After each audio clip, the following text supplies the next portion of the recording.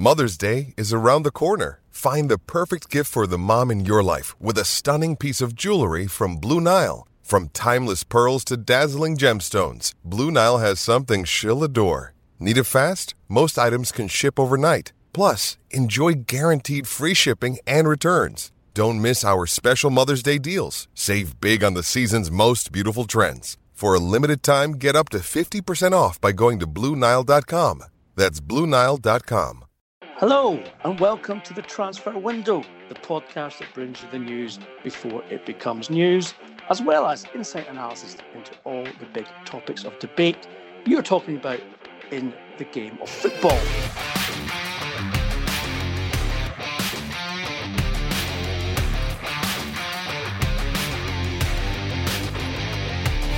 I'm Ian McGarry, and as ever, I'm joined by Duncan Castles for this Monday's Transfer Window podcast.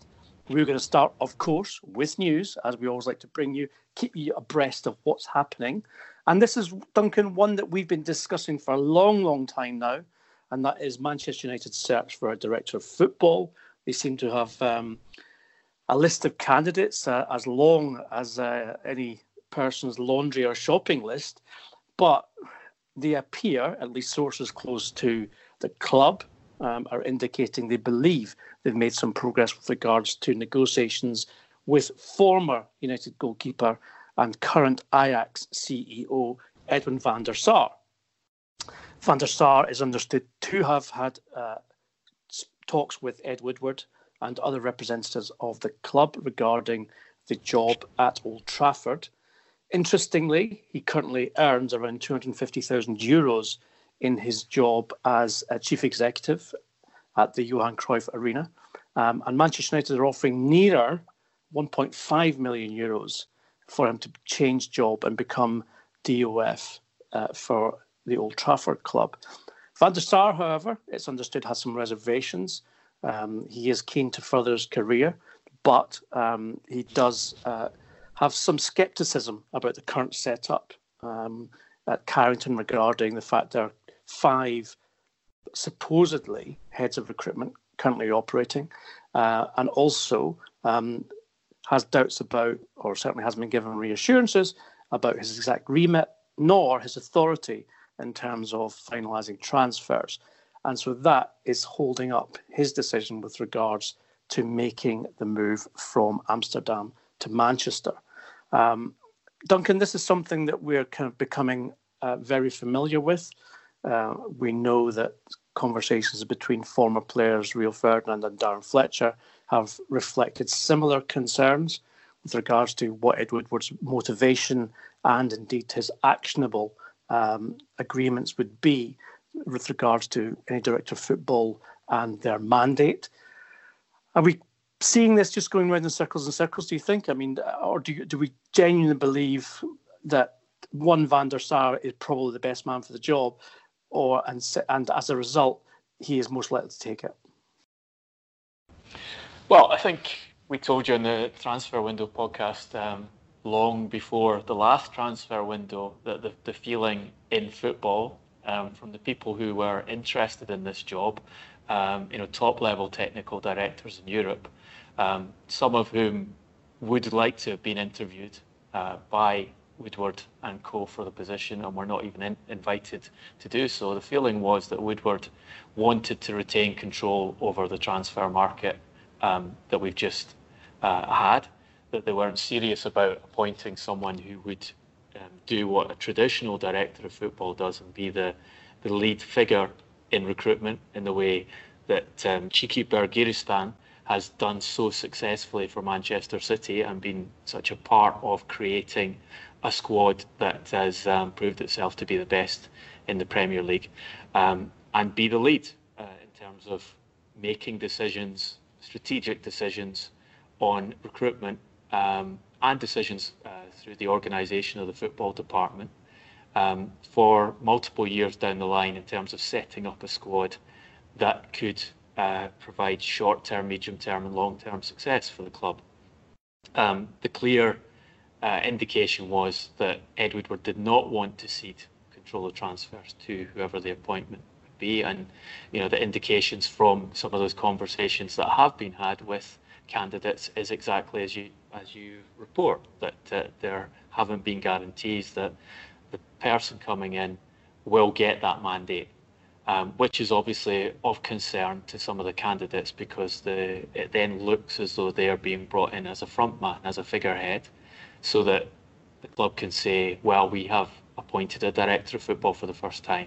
We are taking steps to improve the management of the club.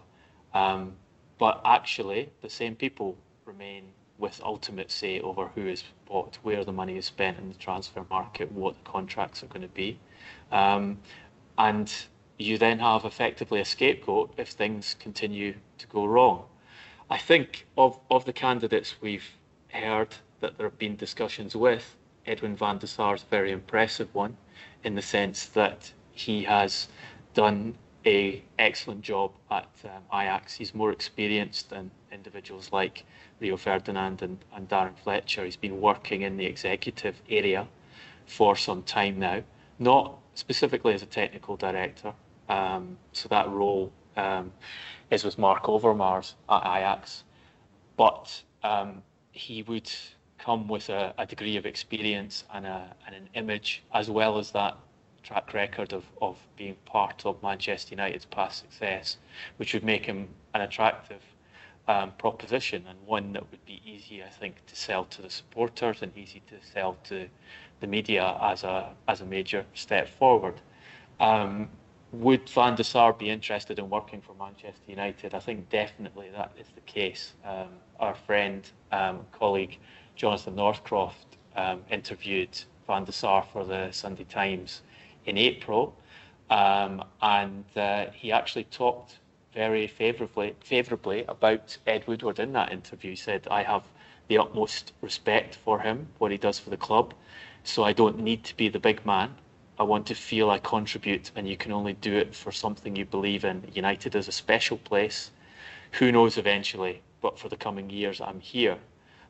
Which I think, if you read between the lines of what was an interview given while Ajax were on were very close to reaching the final of the Champions League, which they probably deserved to reach, although they lost in the very final minutes in the semi-final to Tottenham. Read between the lines, he's essentially saying, yes, I am interested. We've got a lot of time for the club, and Ed Woodward, don't worry, I'm not targeting your job. I'm quite happy to work in a different role from the one I have at Ajax, where I can contribute something to Manchester United. So I think that he was flagging up his interest there, and therefore it comes as no surprise that United have pursued that. And I've got to the stage that you're describing, which is to make him a substantial contractual offer to come there. What we will have to see is how true, I guess, he is to what he said in that interview, which is he's happy to be a part and would be happy to take the risk of ceding authority in an area which he would be contractually, I guess, and also, more importantly, publicly responsible for as part of the condition of taking on that technical director of football role at Manchester United. Now, I've met, and I know you have as well, Duncan, Edwin van der Sar on many occasions. I've interviewed him on many occasions, both at Fulham and Manchester United. And he strikes me as a very diplomatic, thoughtful, intelligent man. I suspect the attraction to Manchester United, and specifically Woodward on that, is that he will be a non-confrontational risk with regard to if United continue their recruitment policy as they have done, which of course is under his tutelage and with him having the final say. I don't think that he could have that same assurance nor guarantee should they try to recruit a professional sporting director with a proven record at other clubs, in which, as you rightly point out, they've had the opportunity to do that and haven't even interviewed people in that position. I think Woodward is relying on the status of the people that he has spoken to about this job on the fact that they've got a good relationship with the Manchester United fans as legends of the club, and therefore are less likely to upset the current equilibrium by questioning publicly the club's policy in terms of recruitment. And of course, Woodward himself hopes to preserve and wants to preserve his own status and authority with regards to what happens, in order that he can then, of course, take the credit for what goes right and blame other people for what goes wrong, which appears to be his modus operandi thus far in his position as executive vice chairman. With Van der Sar, though, I suspect that he's not about to surrender authority. He's been given great credit for the emergence under his administrative role at Ajax for the younger players, which saw that team within, as you said, minutes of a Champions League final last season.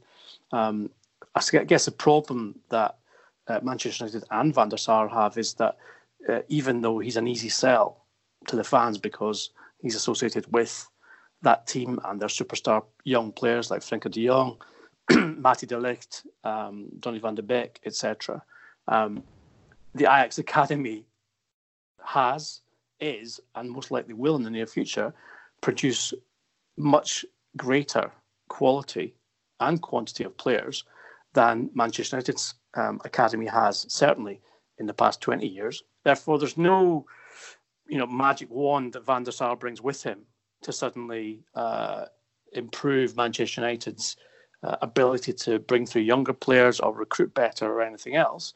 However, given, I said, his association with such an exciting young team and such a successful young team, then he is quite an obvious choice and, as I said, an easy sell to the fans, both as a former United player and somebody who's done a very, very good job in a position of authority in the boardroom.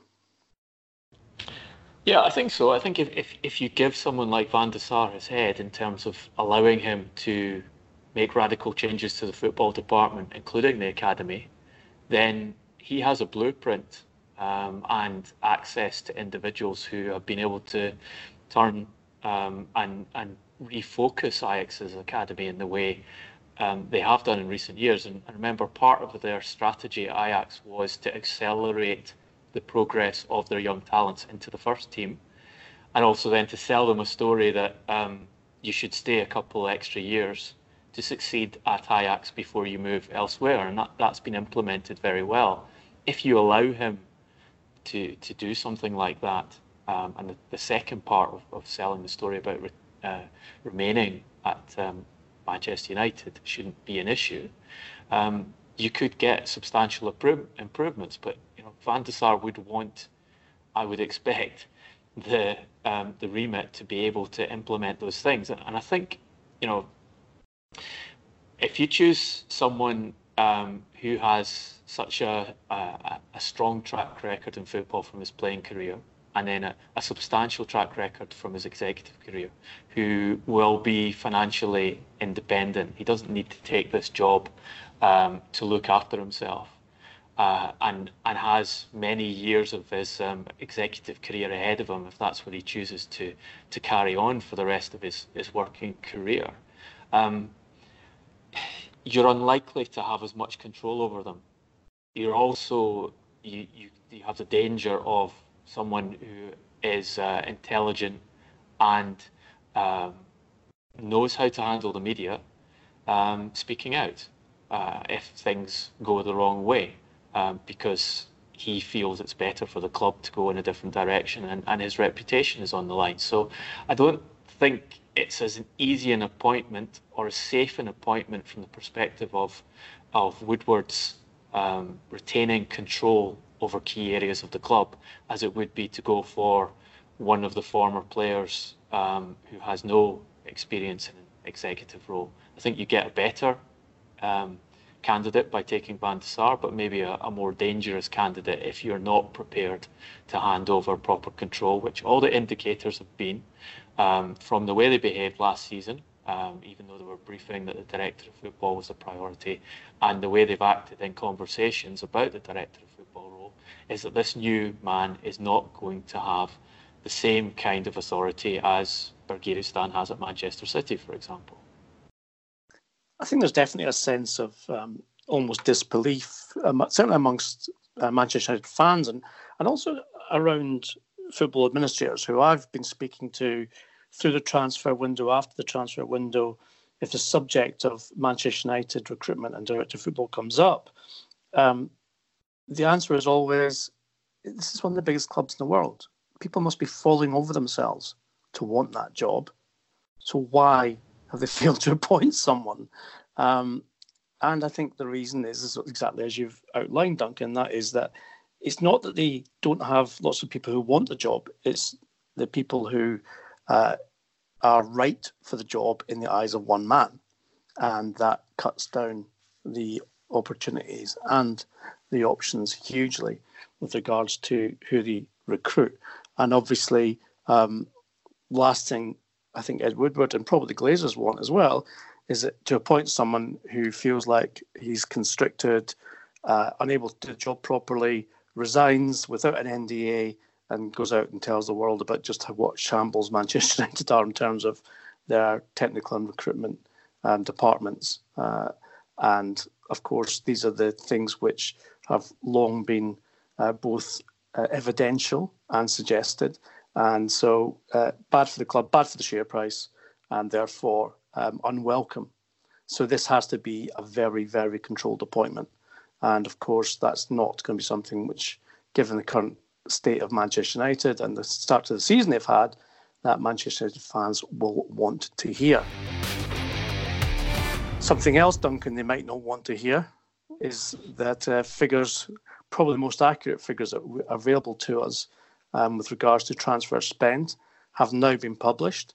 And probably not a big surprise about who comes first.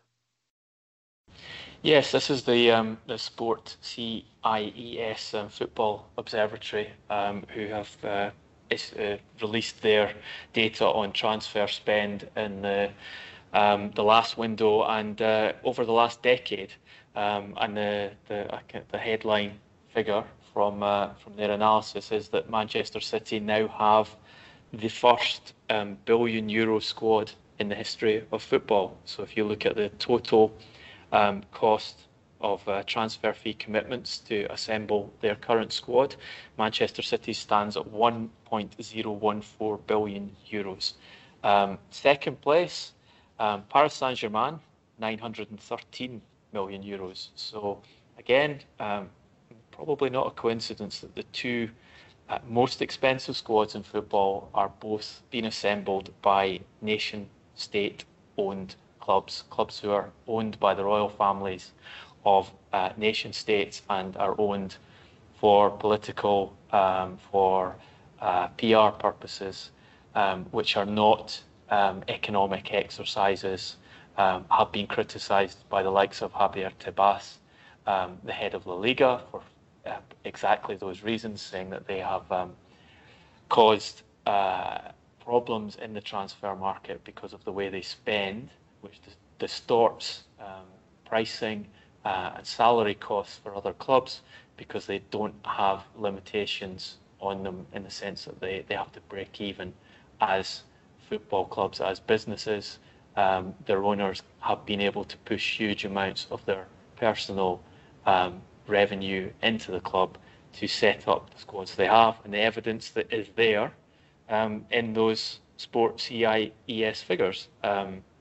Third, in terms of cost, is Real Madrid, who if you were looking from a football perspective, who you would expect to have the most expensive squad, it should be Real Madrid, because they are the club with the highest revenue over the last decade. They usually swap with Manchester United in that status, but I think Madrid have been the wealthiest club in terms of revenue generated for more of that recent period, and obviously the depreciation in value of sterling has an effect there. Manchester United come in fourth at 751 million, so essentially 3/4 of the cost that Manchester City have spent to assemble their squad. They've also done figures for gross transfer spend and net transfer spend in the last decade. Manchester City come top of both of those. Their gross spend of City between 2010-2019 comes out at 1.638 billion euros. Now, to put that into context, if you go to the start of that period, the record transfer fee at that time was the £80 million that Real Madrid spent to take Cristiano Ronaldo from Manchester United to Madrid. And if you say that 80 million was the world record transfer fee at the beginning of that period, that spend of 1.6 billion equates to 18 Cristiano Ronaldo-sized transfers in the space of a decade, so almost 2 per season, which gives you a sense of what Abu Dhabi have done, what Qatar have done with PSG, but what particularly Abu Dhabi have done with Manchester City in terms of building the most expensive squad in the history of the game and the best squad in English football and one of the best squads in European football. It's a sustained period of spending on recruitment of players that has not been seen anywhere else in the game and has implications for every other major club in the game. 18 Cristiano Ronaldos. You have to say, maybe it'd be more economic to buy Cristiano Ronaldo, get his genetic and DNA, get the Dolly the Sheep people to clone Cristiano Ronaldo, and just get 18 Cristiano Ronaldos for your matchday squad, and you probably save yourself about £500 million. Don't suggest these things, Ian. Don't suggest these things. Well, I'm just putting it out there. You know, I'm sure Cristiano's pretty good as a goalkeeper as well. I'm sure he is. Now, given this is no shock, Duncan. You know that City are the highest spenders at I'm slightly surprised that PSG have overtaken Barcelona and Real Madrid. Not shocked, but slightly surprised. What's the reaction of this going to be at the ECA, European Club Association, amongst all the big clubs? And by that I mean the traditional superpowers of world football: Bayern Munich, Real Madrid, Barcelona, Manchester United, Liverpool, etc., who have long been irksome and also scared of the spending power of both Manchester City and Paris Saint-Germain. And of course, in context, we still have a financial fair play ruling waiting to be decided with regards to City and their spending and their sponsorship. Different issues with that as well regarding how that counts towards their annual revenue, etc. Are we going to see a backlash? Are we going to see more pressure exerted upon football authorities to try and rein in the spending of these two superpower stroke state-owned clubs in order that other clubs can then compete?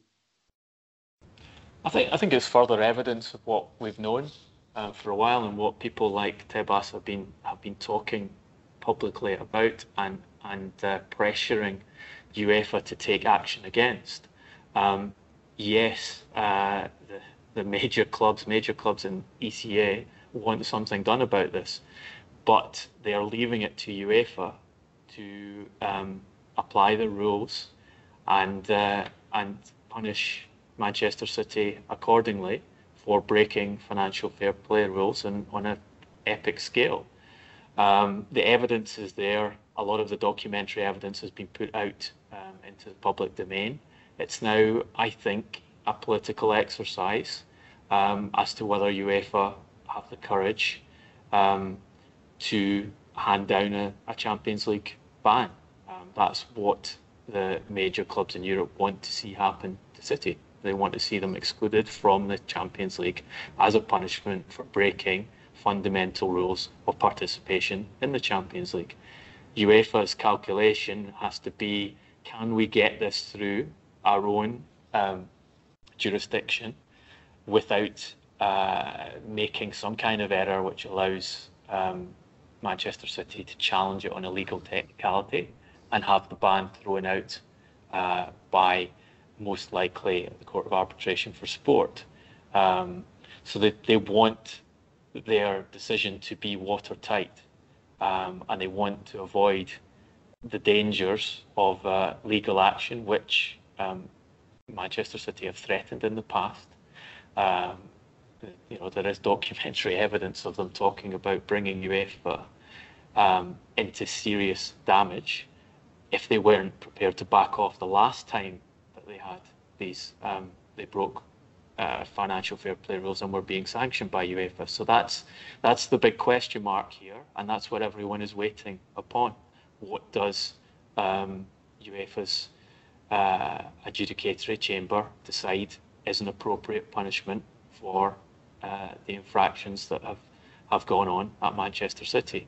And then once that decision is made, I think we'll see the next stage of where this goes. Now, as we know, though, any mass sort of, in the case of football, the publicity, the scrutiny, etc., is always out there in terms of what clubs do, what players do, what managers do, in the same way that is probably less applied in politics, especially these days. But often presentation supersedes substance with regards to the way that a club, in this case Manchester City, is perceived. Now, I think where City have been clever, Duncan, is that they've not exceeded any world transfer record in terms of, and of course I know they have bought the most expensive defender, etc., most expensive goalkeeper at different times. But they haven't gone and bought even Eden Hazard this summer for 120 million euros, the way that Madrid have. They've not bought, someone like Griezmann for 110. Their highest signing in terms of one spend remains Rodri at 64.7. Is that correct? Yeah, it's kind of in between Bernardo Silva, Kevin De Bruyne, and Rodri. We're all around. Well, my point being, Duncan, that they haven't bought that superstar name, which puts them, shoots them through the 100 million euro barrier that a lot of other clubs have. I don't disagree with you, and clearly the figures there are there to support it. They have spent more than €1 billion on their squad.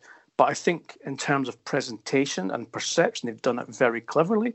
They've assembled a team which functions as a team from players who look relatively cheap by the standards of people even like Harry Maguire, in terms of the money paid by Manchester United for Maguire. So I guess in a way they've been quite clever, I think, in the way that they've spent their money in terms of the investment they've made is to create a team in Guardiola's image, a team of players who function as a team as well. There's not an individual superstar there who demands all of the star status, which most super clubs have. And so the perception of City probably and wrongly, of course, regarding the actual facts of the spend is that they do spend a lot of money, but they spend it well. There's no doubt they spend it well. There's no doubt they've been clever and strategic, that they get value from their spend.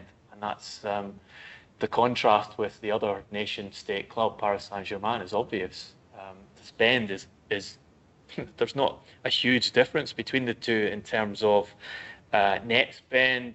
Manchester City over that 10 years, 1.091 billion, PSG 901 million, and assembled squad costs, so 1.014 billion Man City, PSG 913 million, so it's less than 10% difference between the two. But Duncan, to interrupt, do you have the full list? Can you give us an idea of where Liverpool, Manchester United, etc. come on that list? Or do you have access to that? Yeah, the assembled squad cost, it's Manchester City, Paris Saint-Germain, Real Madrid 3, Manchester United 4, Juventus now 5th, which I think is an indicator. That's an interesting one, yeah. Juventus have spent in recent summers. Barcelona 6th. Liverpool dropped down from 4th to 7th after their summer. Frugal summer, yeah. Chelsea still at 8th. Atletico Madrid 9, Arsenal 10. Okay, so we've got, 4? Is that right? 4 English clubs in the top 10? Yeah, Manchester United 5. Manchester City, Manchester 5. United, City, Liverpool, Chelsea, Arsenal. Arsenal. And then Everton are the next Really? Oh, that's interesting. At almost 500 million euros. And and so the deficit between City and United is what, Duncan? Roughly, I don't expect you to do the math off the top of your head. It's Manchester United is about 3/4 of the cost of Manchester City's squad. So again, you see the difference in effectiveness. You know, the Manchester City are far ahead of Paris Saint-Germain, I think, in terms of quality as a team and planning going forward, and the path you can see for that squad. That they're not better in terms of Champions League performance. Ironically, both of them have been very poor in the knockout rounds of the Champions League so far. That's the one area where the spend hasn't translated into success yet. But Manchester City definitely way ahead. They, as you say, no world record transfer fee in there. They were close to doing that at the very, very start of the process, and that they had agreed a world record transfer fee to take Kaká from AC Milan, but Kaká refused to go there. They've had various, as you say, record fees in terms of positional records and Premier League records.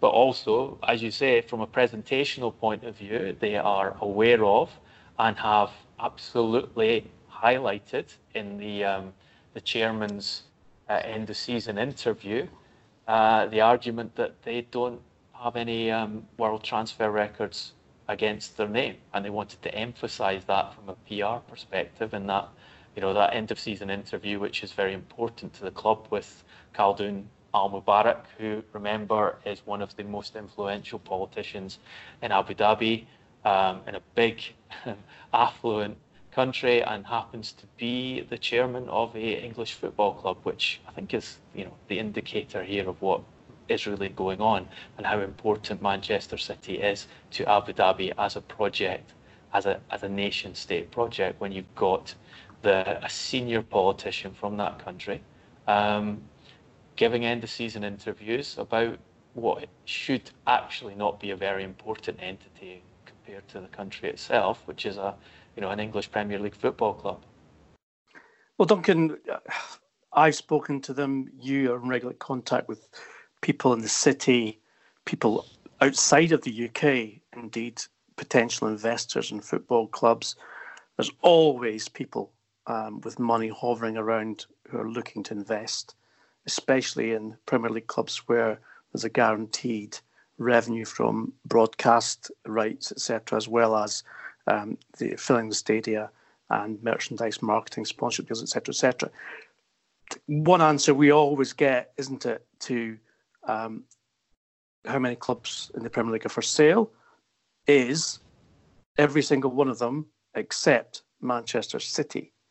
Now, that suggests, and I don't think we're wrong in saying it, that this football landscape is nowhere near changing very soon, because of effectively every Premier League club is available for the right price except Manchester City. It says that the nation state of Abu Dhabi, Sheikh Mansour, and his chairman at the club, Khaldoon Al Mubarak, are here certainly for the medium term.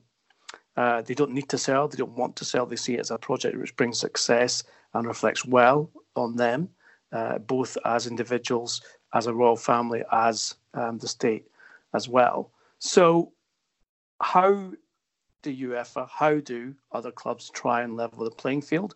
We've already spoken about the idea that UEFA may well hand out a UEFA Champions League ban. That's still very much up in the air. But we do have the ECA who can put pressure on UEFA, and indeed the members themselves can get together and say, right, this has to stop, it has to be moderated, because this is no longer a level playing field. I think this is the opportunity. This is the test. Those rules have been put in place. They were put in place to reduce the level of debt at top level football and make football more financially sustainable, something that they've achieved. But they also put a limit on what had previously been limitless investment, essentially limitless investment. So the idea was you'd prevent someone or something coming into a club, buying a club, and just saying, we're going to throw more money at this than the revenues of other major clubs combined, because we want to win these competitions, and the limitation is you can only spend within the scope of your revenue, with lots of caveats about spending on academy, spending on stadium infrastructure, spending on women's football, etc. But the basic message was there is a limit on how much you can invest in a team over a certain period of time.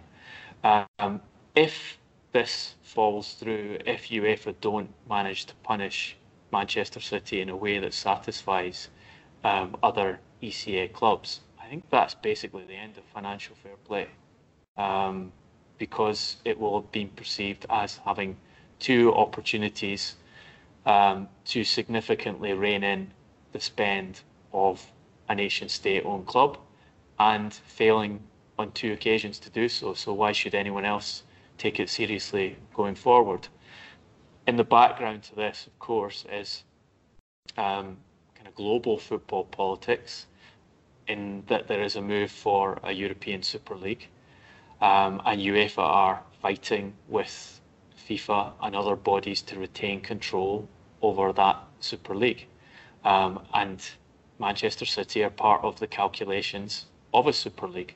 So they have an extra card to play, if you like, in the sense that they can drive and pressure UEFA into the fear of losing the European Champions League, which is the big cash cow for UEFA, and that there would be an alternative structure which UEFA are excluded from, which Manchester City are part of, which other major clubs in Europe are part of, and perhaps the major clubs in Europe, some of them, are more attracted to the idea of a European Super League than they are to carrying on under the current structure and seeing Manchester City reined in within that current structure. All of these are extra elements that are in play here and are under consideration as we wait to see what UEFA will do in terms of punishing for financial fair play transgressions. I wonder, Duncan, how Manchester City would feel if a move was made to leave UEFA and Champions League history behind, and with, of course, the history of it being the European Cup before they changed the format and the name, before they managed to win it, and instead moved to some kind of FIFA or individually private equity-based, funded league of champions, which would, of course, generate much more money for the clubs themselves. But I suppose in that sense, Manchester City would be able to fulfil financial fair play that didn't exist much better because there'd be more money for them. Yeah, I mean, you make a good point about private equity funding. Imagine if the private equity funding was to come from Abu Dhabi or Saudi Arabia for substantial amounts of that new tournament, which has been suggested for and is actively in play for the FIFA Club World Cup. That money would come from Abu Dhabi, Saudi Arabia, to help fund a new global tournament with the biggest names in football, which would be a major television draw.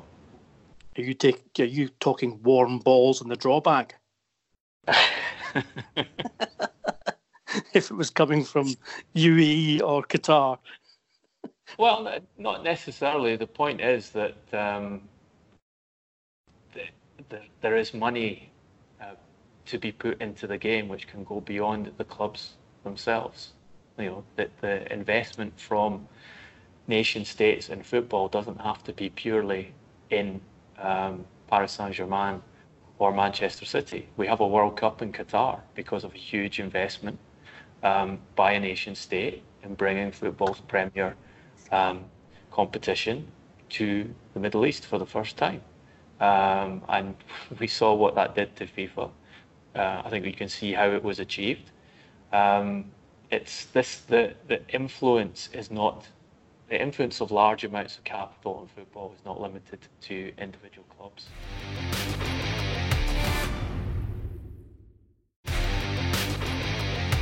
So from the fascinating politics of the geopolitical view of football to a small town north of London, Watford Football Club became the first to sack their manager this season in the Premier League. Others obviously changed manager before the league began.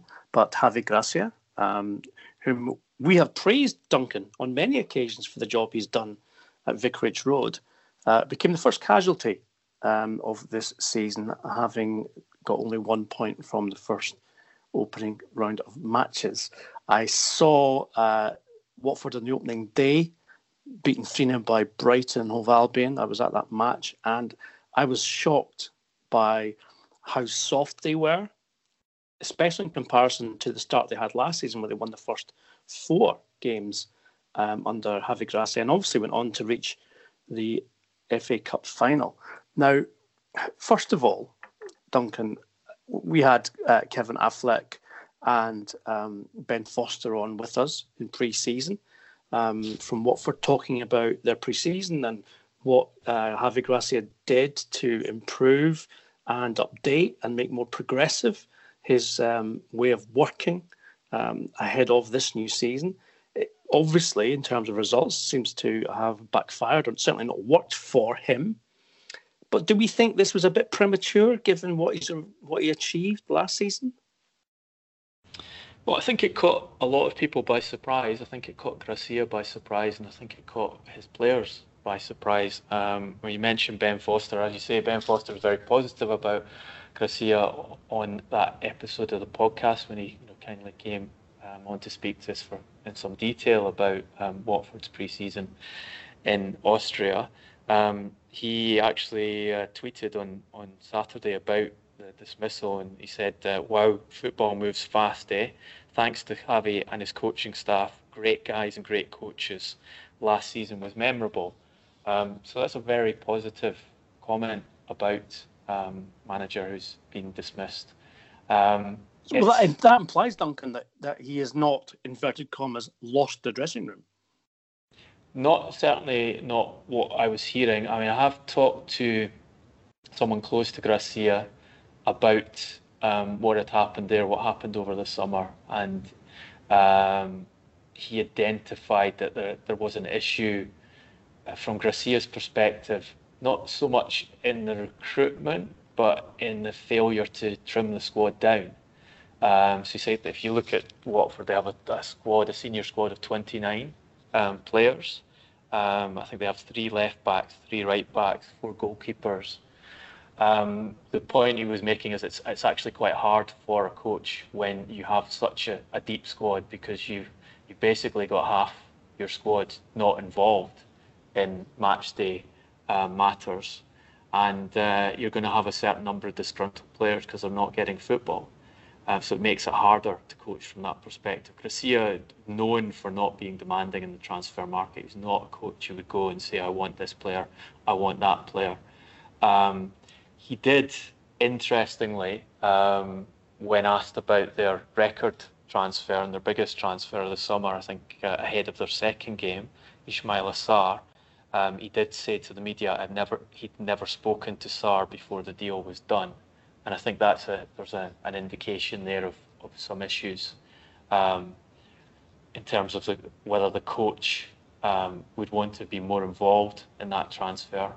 You've also got Danny Welbeck coming in as a free agent, as their other major attacking signing of the summer, and that deal only being done at the very last minute, which does seem odd given that you're dealing with a free agent and you could have had him in at the beginning of pre-season and properly integrated into the squad going forward. So there's some issues there, but also talking to someone from who knows Watford well, he pointed out that the Pozzo family, they don't hesitate when they decide that change is required, and they get their replacements lined up while they're making a final decision on whether to change. And they've done that in bringing Quique Sanchez Flores back to the club, who had a very good season with Watford, albeit he was dispensed with at the end of it because of issues between him and the ownership. I think we have to look back at how Gracia was given a very long-term contract. It's a story we talked about in depth on the podcast last year. A 4.5-year contract with 3-year option. And that was very much, as we told you at the time, it was Watford trying to make a statement and saying we're finished with this rapid turnover of managers that we've been associated with. We want to invest in this individual and give him an extraordinarily long contract by Premier League standards. We told you at the time that part of that was that they saw value in Gracia and a potential transfer of their manager. So by giving him the long-term contract, they put a large buyout clause should another Premier League or a foreign club try to hire him. And he was a strong candidate for the Chelsea position over the summer. And they also, in that contract, they put a rescission clause, it has cost them more to sack Gracia than it would have done in normal circumstances because of the long-term contract. But they're not paying the huge sum of money that that 4.5/7.5 year contract would imply. They have controlled their costs there to a certain extent. And I think, Gracia, it's maybe not the worst way for him to go, in the sense that I think the perspective in football is he's been quite harshly done by. There's been, you see the surprise from the players, you see the surprise from people externally. He has the status of what he achieved in keeping Watford up in the Premier League in his first half season at the club, and in the excellent performances from much of last season, taking them to the FA Cup final. Two big Spanish clubs tried to hire him in the summer, Sevilla and Betis. So I don't think it'll be too long before we see Gracia back at a significant club, and it might not be so bad for him that he went in a way that's perceived as being unfair and not representative of his achievements at the club, as opposed to had he stayed on there with whatever issues there are within the squad. I think you've got a number of senior players who expected to be sold in the summer and weren't sold, and that isn't a great situation to manage. Had he carried on and results not picked up, then perhaps the perception would have been different in that he brought it upon himself, which I don't think that's the case, and I don't think that's the perception either at present. Well, outside of my sympathy for Javi Gracia himself, who I always found, I think, to be a very competent coach, as well as someone who deserved probably more time, I think. But then again, the Pozzo family have a history of not necessarily giving a lot of time, was to not see the headline written anywhere about Watford coach sack manager and replace him with manager sacked by Watford. That's been very, I think, a skillful way of putting in Kike Sanchez-Flores as the new coach. However, Duncan, Kike had his chance before at Watford, had one season. It has to be said, his win percentage is lower than Javi Gracia's. He's since spent almost 2 seasons at Espanyol, one at Shanghai Shenhua. Not exactly been successful in either of those jobs. Do we think this is an upgrade on Javi Gracia, or is it just the Pozzo family going back to what they know? I don't think it's an upgrade. I think everyone I talk to about Gracia emphasises how hard-working, diligent, competent he is, popular with his players in the sense that they know where they are and they respect the training regime he implemented. I think Kike Sanchez-Flores is a good coach. Definitely not reached the heights that people expected him to reach in his career. I think the direct comparison with Gracia in terms of win success while he was at Watford is unfair, because he took a team that had just gone up into the Premier League and had been quite aggressively restructured in the window ahead of their first season. So it was a harder job, and he didn't have the same quality of personnel as Gracia had. I think Sanchez-Flores is a good coach, and I think he was successful in the Premier League because he's tactically adept at setting out systems that make it difficult for the opposition to play, and good extracting results from that kind of proper preparation for games. That might be a bit harder to do now in the Premier League. You might not get quite as much an advantage from that as he did, and because more of the coaches have gone down that route, and there's more analysis, there's more opposition scouting, etc.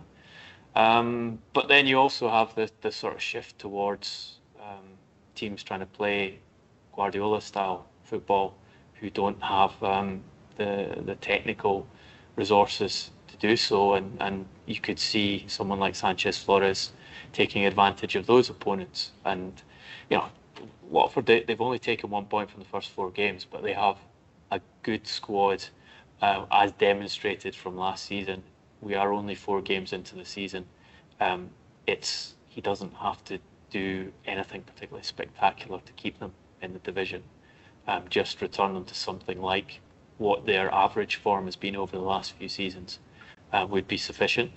So not a bad appointment for him, and an opportunity for him to come back into the Premier League and be in the shop window for bigger jobs if he does a good job at Watford. And we've seen a number of Watford coaches make steps up after doing good jobs there. So it's not a bad job to have, I think.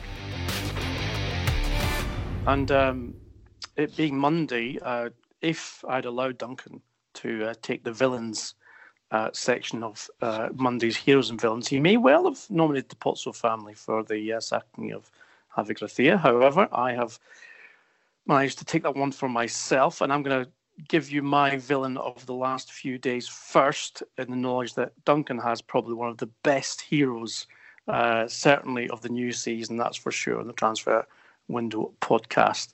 So some of you may have seen the story about what happened in Stade de France last weekend when the European Championship qualifier between France and Albania got off to the worst possible start when the Albanian national anthem was supposed to be played, as ever. It's the statutory way of introducing any game. And in fact, the public announcer managed to play the national anthem of Andorra. Now, I don't know if many of you have been to Albania. I can say that I have. And when I was there covering games several years ago, there were army snipers on top of the stands just in case anyone got out of order. I would not mess with any Albanian. I certainly would not play the national anthem of Andorra when the Albanian anthem is supposed to be playing. If you see the looks of dismay and anger on the Albanian players' faces, you'll know what I mean. Now, this man then, he just made it all worse for himself, because having been told or realising his mistake, he then apologised to the visiting fans for who he called the Armenian fans for not playing the correct anthem. So only to play the Andorran national anthem for Albania, he then called Albanian Armenians. Now, that's like calling Rangers fans Catholics, like calling Manchester United fans Scousers. Not to be recommended. So I give you the villain of the past few days. Whoever you are at Stade de France, I'm sure you've no longer got a job. Duncan, it's over to you for today's hero. I just think I've got to ask first why the Albanian army sniper missed you when you got out of order in the stadium, Ian. Because I was too quick. Even for a bullet. I must say, if I was there now, I'm not sure I'd be that quick anymore. It was about 14 years ago. Yeah, I was going to say, having played a game of football with you, the speed obviously deteriorated subsequent to that visit to Albania. Listen, hey, come on. Are you quicker now sprinting than you were 20 years ago? That's all I'm asking. We do remember that your quickest movement of the game was to grab the ball when the penalty was given against Jose Mourinho. And I did score. That's the main thing. I'm not Paul Pogba, you know. Hero of the week. I'm going to have to go Graham Hunter here. I'm going to go full Graham Hunter with the accurate quote, which comes courtesy of Simon Pia, who recalls the story of Sir Alex Ferguson attending Pat Stanton's 75th birthday do at the weekend, and was asked his advice about for people going into management. And Sir Alex's advice was, you've got to have a good fucking chairman. Dick Donald made me, said Sir Alex Ferguson. So there you go. And maybe that's a little discreet message to Ole Gunnar Solskjaer about what's important about being Manchester United manager at the moment. We love it. Even in Heroes, he still gets a dig in it, Ed. Sensational. Sir Alex Ferguson, we salute you for both your candour and your ability to swear at Pat Stanton's 75th birthday. Many congratulations to Pat and to Sir Alex for getting there to help celebrate. Now, hope you enjoyed today's podcast as much as we have in bringing it to you. If you did, then please give something back. As usual, get yourself on iTunes, give us a 5-star review. We can expand that community. Please continue the debate with us on @Transfer Podcast, our Twitter handle, and at Duncan Castles or at GarpOSJ individually for Duncan and I. Now, we will be back on Wednesday with your questions answered. So this is just another klaxon for you guys. You know how much we love to engage with you and take your questions and answer them as best we can. So please get those questions into @Transfer Podcast or indeed our individual Twitter accounts as I have just recounted. That's all for now. We will see you through the transfer window on Wednesday. Thanks for listening.